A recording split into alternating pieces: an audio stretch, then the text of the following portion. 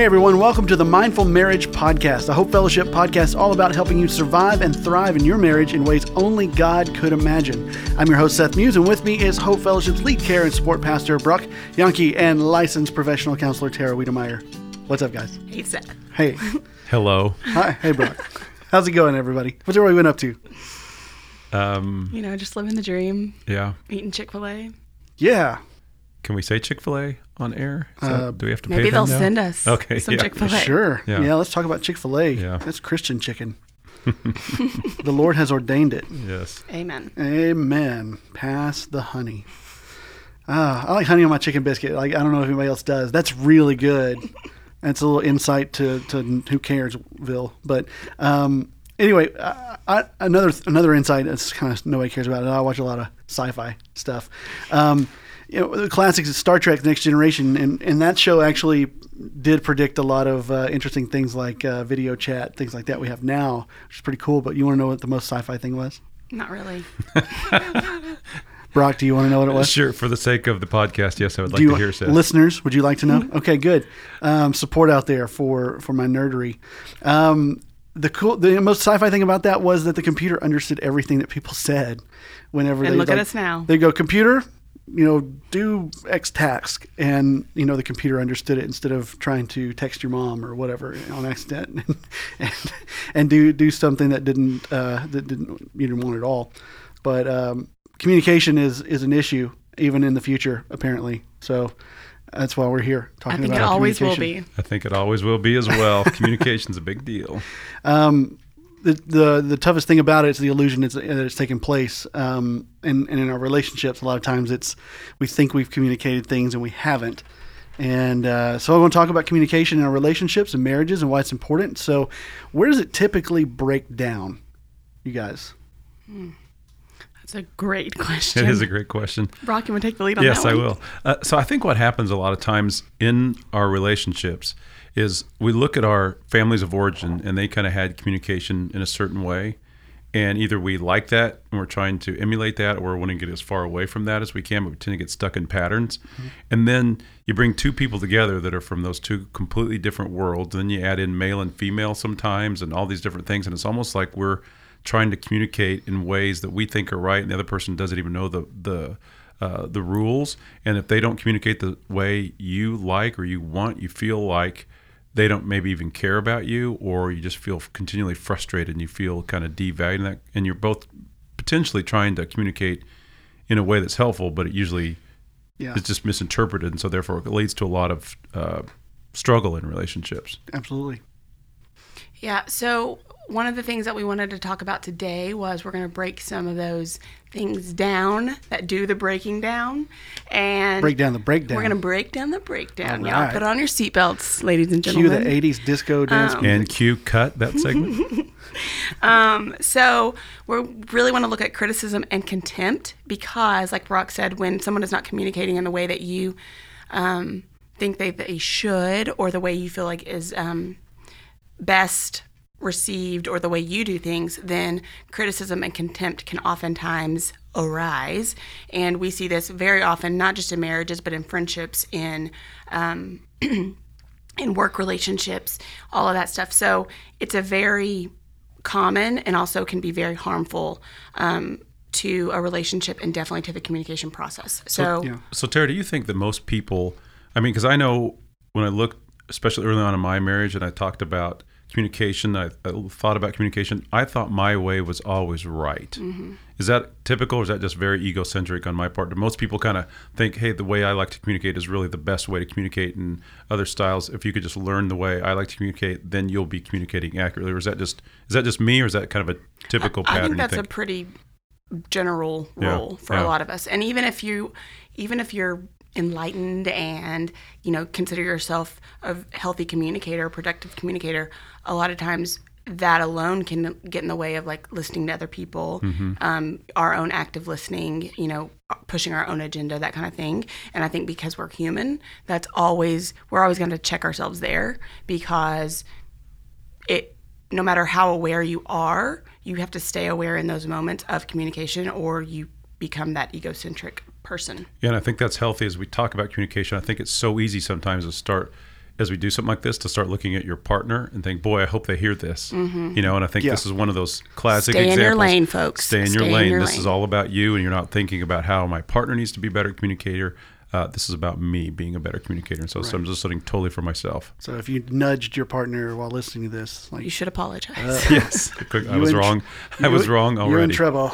Yeah. And I think ultimately, too, about communication is you have to kind of realize that for me, the journey has been, it's not just my way's right, but there's a lot of great ways to communicate. And I just have to learn to embrace those others. And my way's got some flaws to it. It's got some beauty to it, but so does everybody else's way of communicating. And I think that's part of the trap, is that we really just don't realize that there's an alternative to what we've learned and grown up with and gotten accustomed to. So I feel like it's kind of an innocent place most of the time it comes from, but you just become so used to it. It's like how many other ways could there be out there to tell somebody something? Like obviously the way I do it is pretty clear, and obviously I'm being clear about what I feel and what I think, and you're not, right, to a person who totally doesn't get what you're trying to say. It happens to me all the time. And when I'm in meetings and stuff and I'm trying to articulate something about this thing I'm really excited about, and it's such a disappointing feeling to see everybody in the room just stare at me blankly like, you're an idiot. Like, I don't get why this is even great. And I'm like, oh, okay. I'm not communicating this very well. They're not getting it. Well, kind of like when Tara gets upset with you, she'll go, oh. Not true.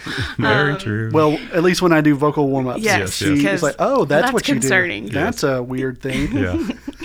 So, but I think the thing to remember too is, like you just said, Seth, when you are talking to people and you're trying to articulate like where your head is at on something, that is just articulation and almost talking. Communication goes beyond just one person sharing.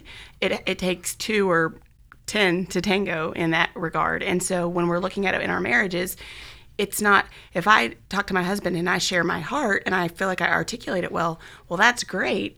But there's still, like, he still has to weigh in and give his side and be able to receive what I just said and, all that. So it's, I can only do my part. He can only do his part.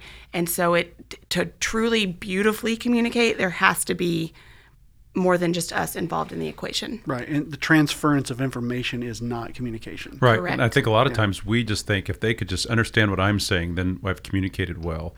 And I think that's part of it. But really a major goal, I think, in communication, especially in marriage, is to understand what they're trying to say, to get their perspective on things. And so a lot of times it's just, I'm worried about are they understanding what I'm trying to say?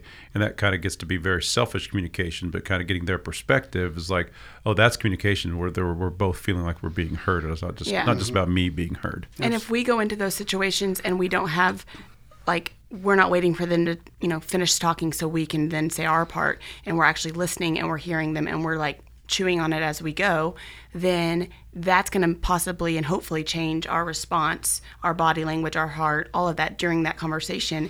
And so you have to have the other person's input in order to make that conversation go the way it needs to go. It can't be one-sided, because then it's not a partnership. It's not, it's not productive at that point. It's one person transferring information, like you said. Yeah. And we all have some areas where that kind of breaks down in our relationships. And so earlier we all kind of took this self-assessment test.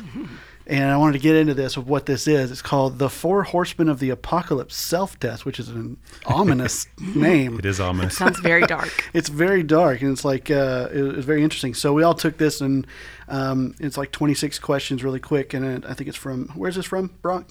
Gottman? From a piece of paper that Tara handed me. Oh, okay, cool. Yeah. It's lots of authority. It's based on Gottman's 4 Horsemen, but it is another organization made the actual test. So Gottman basically, he's my little man crush guy here. Yeah. He kind of does research of couples, and he found that there were 4 areas that really can be destructive in communication. Like if these 4 areas are present, real trouble can follow. And so in the Bible, in Revelation, it talks about there's 4 horsemen that are coming, and so they kind of signify the end or doom. And so that's why he called them the 4 horsemen. And so these are things that can really doom a relationship. And so if there's ever any areas based on research that we need to go back and look at in our own lives about communication, this is it. So we're not making bring doom to our relationships and the way we communicate. Okay, well, let's walk through it. Talk to us about the 4 horsemen killing our relationships. So those 4 pieces are, and we're only going to focus on 2 of them today, but the 4 pieces are criticism, contempt, defensiveness, and stonewalling. So for today, we're just going to look at criticism and contempt and break those down for you a little bit.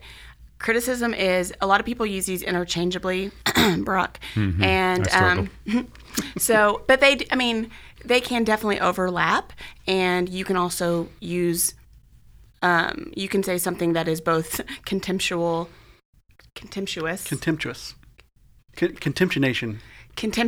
and critical. Don't know. Cut Mark II. Contemptuous and critical at the same time. So, but criticism is defined pretty much as attacking the character of the recipient instead of focusing on a specific behavior. And an example of that would be like, instead of like, hey, I really wish you would have done that differently because that made me feel really small. It could be like, you know, you always talk to me and all you do is belittle me and you're so selfish. So it's beyond just that one specific thing that maybe you need to call attention to. Contempt would look like it's an expression of superiority that comes out either as like sarcasm, name calling, eye rolling, hostile humor, mockery, things like that. And so they actually say contempt is the most harmful of all 4 of the horsemen. And I mean, just the name itself is sounds mean. It is. It's just I think meanness. that's why ultimately, and I struggle with these a little bit. And Tara and I have had this discussion many times, but what's the difference between criticism and contempt? Is really both of them are kind of putting this idea that I'm a little bit better than you. And so criticism is a lot of the words that you use. So you're like, you always, you never. So you, starting with you and always and never, those are probably never good. It looks extreme. It looks, very, it can almost, there can be some blaming in it, that kind of stuff. Yeah, sorry, I thought that's funny. It's like you and always and never are probably never good. No, they're probably always I thought never that was funny. good. Sorry. Yeah.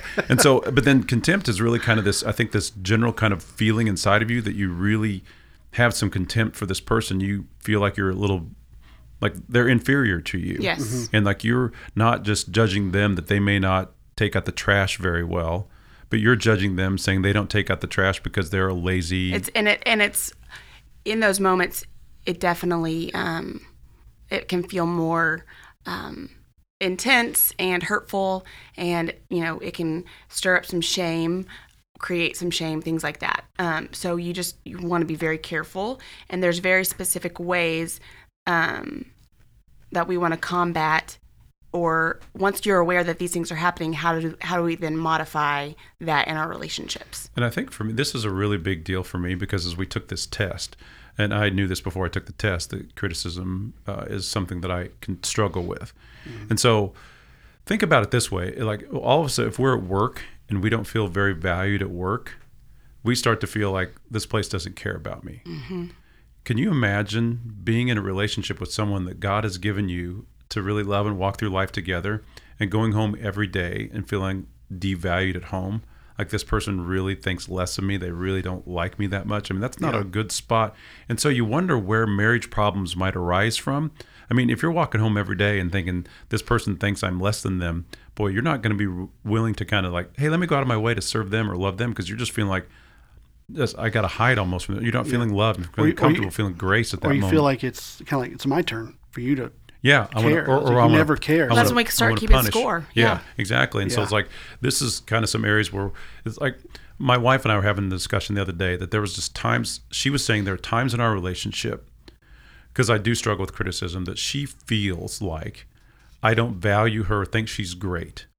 Boy, and that was hard to hear.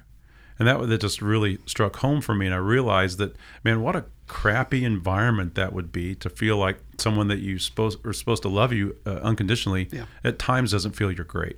Mm-hmm. And so that's why this has been so important for me lately, to kind of look at this and see like, okay, I've obviously got to get better at this, but also at the same time, how many homes is there someone that feels this way across the world? And that's just something that you can see why those are horsemen that would lead to destruction. So we've got to really focus on this, so that other person feels valued and loved and cherished. Yeah, and these things are oftentimes like they go unnoticed. Not unnoticed in the sense of like the person doesn't feel awful on the receiving end or guilty after dishing it out, but that a lot of people communicate this way, or it's part of their relationships, and they don't even know they're doing it. It's habitual at that point, and that, you know, chronically, that's going to lead to like, you know, the demise of any kind of relationship you're in, because nobody is going to want to stay in a relationship where they feel either attacked or devalued or less than the other. Yeah. So again, this is a great point for us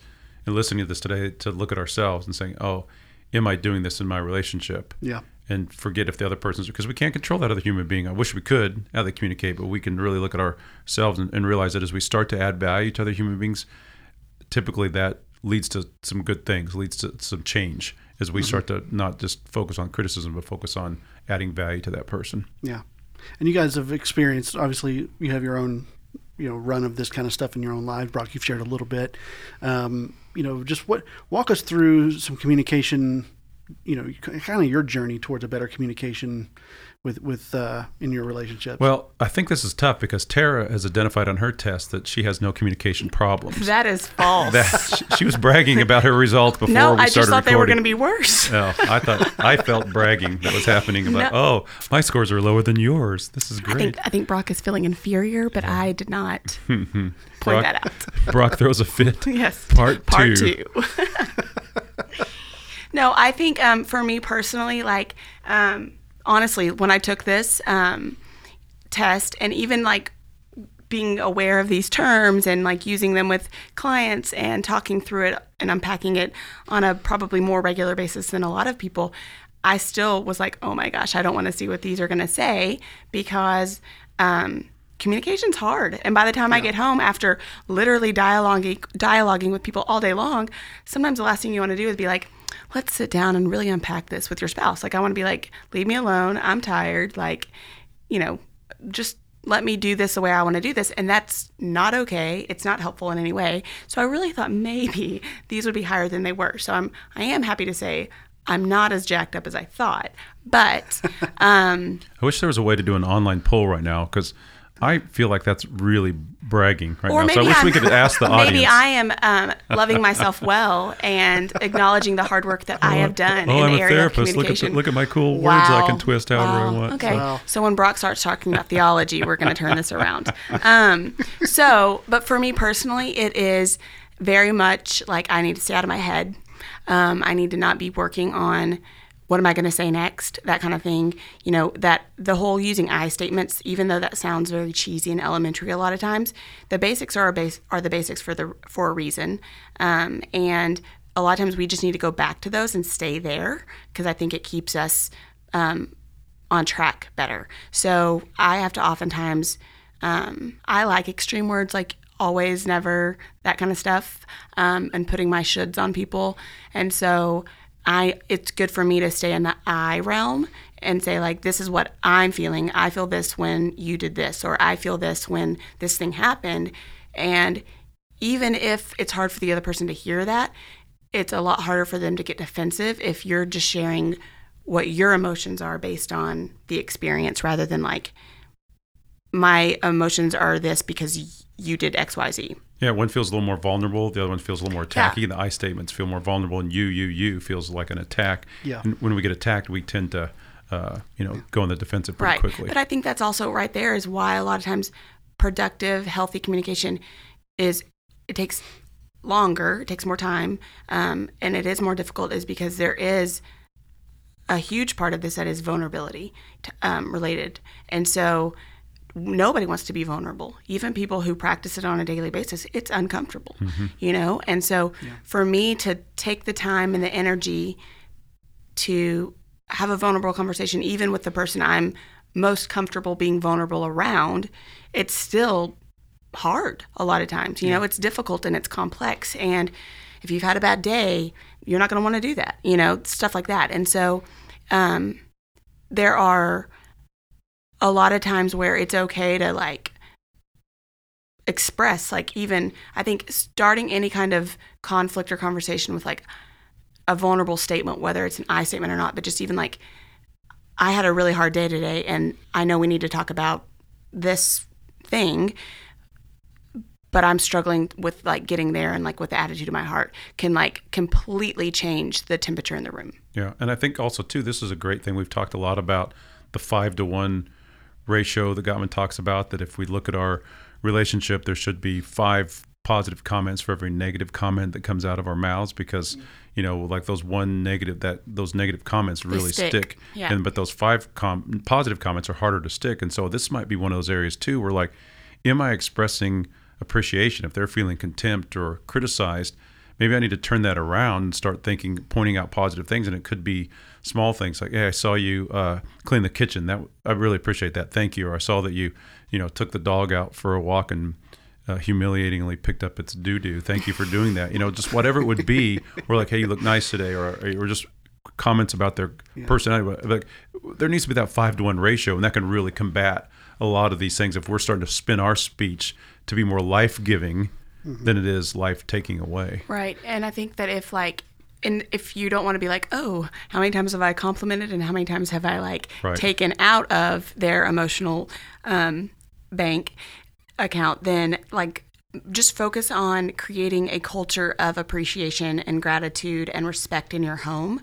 And if we're doing that, we're always going to lean more towards the positive. Perfect way to say it. Than the negative or the stuff that gets, and maybe even the stuff that we would normally point out or bring up, we don't in those circumstances, because we realize like if we're focusing on the culture of our home, then maybe this isn't that important. Right, because you want that person to feel valued. Yeah. And that's the culture. And if you're typically a critical person, the chances are is like if you go completely swing on, I'm focusing positive, you're still going to be critical. You'll probably still kind of you'll feel like, man, I've been very positive today, and really, if you counted it up, it's like I said 3 things. Yeah, and so really I heard somebody say once, in your home, if you think what you're doing is enough to be positive, that's great, but then just double it, and you'll probably be at the right spot. Double it, yeah, that's a good rule there. So, any other about this criticism and contempt, and just kind of how they're playing out in your life? I think ultimately too, it's like there's a little bit of a mindset that nobody wants to feel devalued in their home, like I said earlier, and so kind of that. And so one of the things that's really kind of helped me a little bit is, I think of my children, and one of the best gifts that anybody could give to me would be kind to my children. And I sure as heck know that my wife's father never meant for her to be in a relationship where she was criticized and put down all the time. He wanted his little girl to be in a place that was where she felt valued, where she felt loved, and that's probably his dream.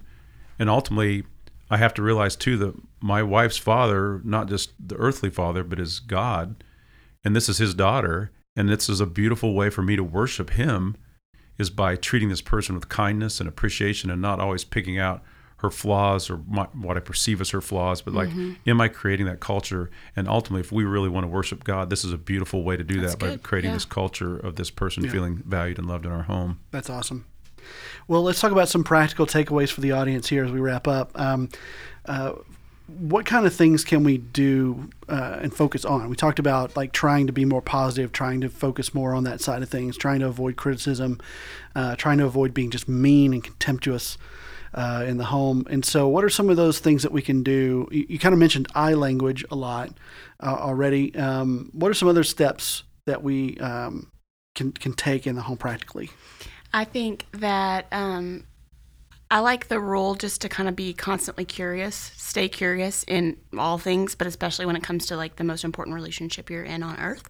So asking questions, trying to be objective rather than the judgmental, critical piece. And literally just like, if you stay curious and you want to understand the ins and outs of things, your perspective and your demeanor is going to be completely different anyway than going in and, like automatically assuming the answer to your own question.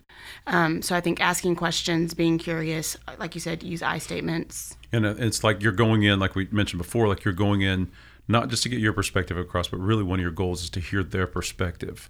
And that really changes things, because sometimes we get lost in the mode of communication instead of the heart behind communication. But like, what are they really trying to say? What am I really trying to draw from this person so that I can understand what they're after? And usually we're a little bit more on the same page when we do that. That's great. Well, this has been really great. I think practical steps are really important, and as we try to avoid being critical or contemptuous, it is a struggle, and just a constant awareness. So write yourself notes.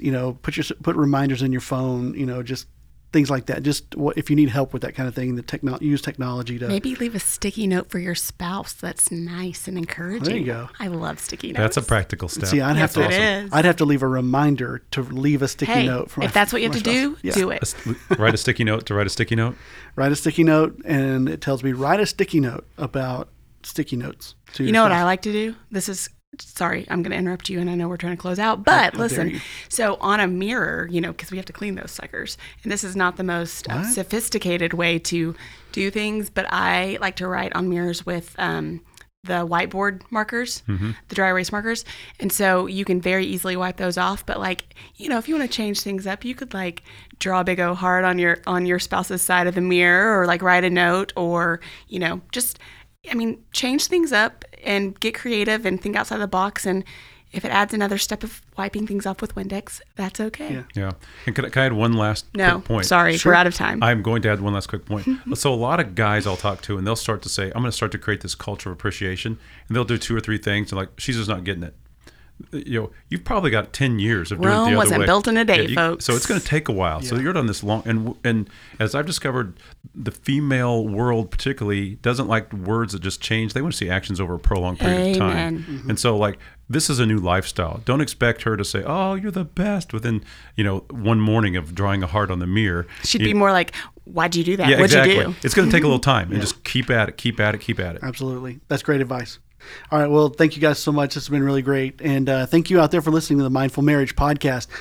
Subscribe, and don't forget to give us a rating and review in iTunes or wherever you get your podcast. And next time on the show, we're going to continue the discussion on communication and marriage. So thank you guys for listening. Thank you, Brock and Tara. Appreciate it. And we'll be back with you soon. See ya.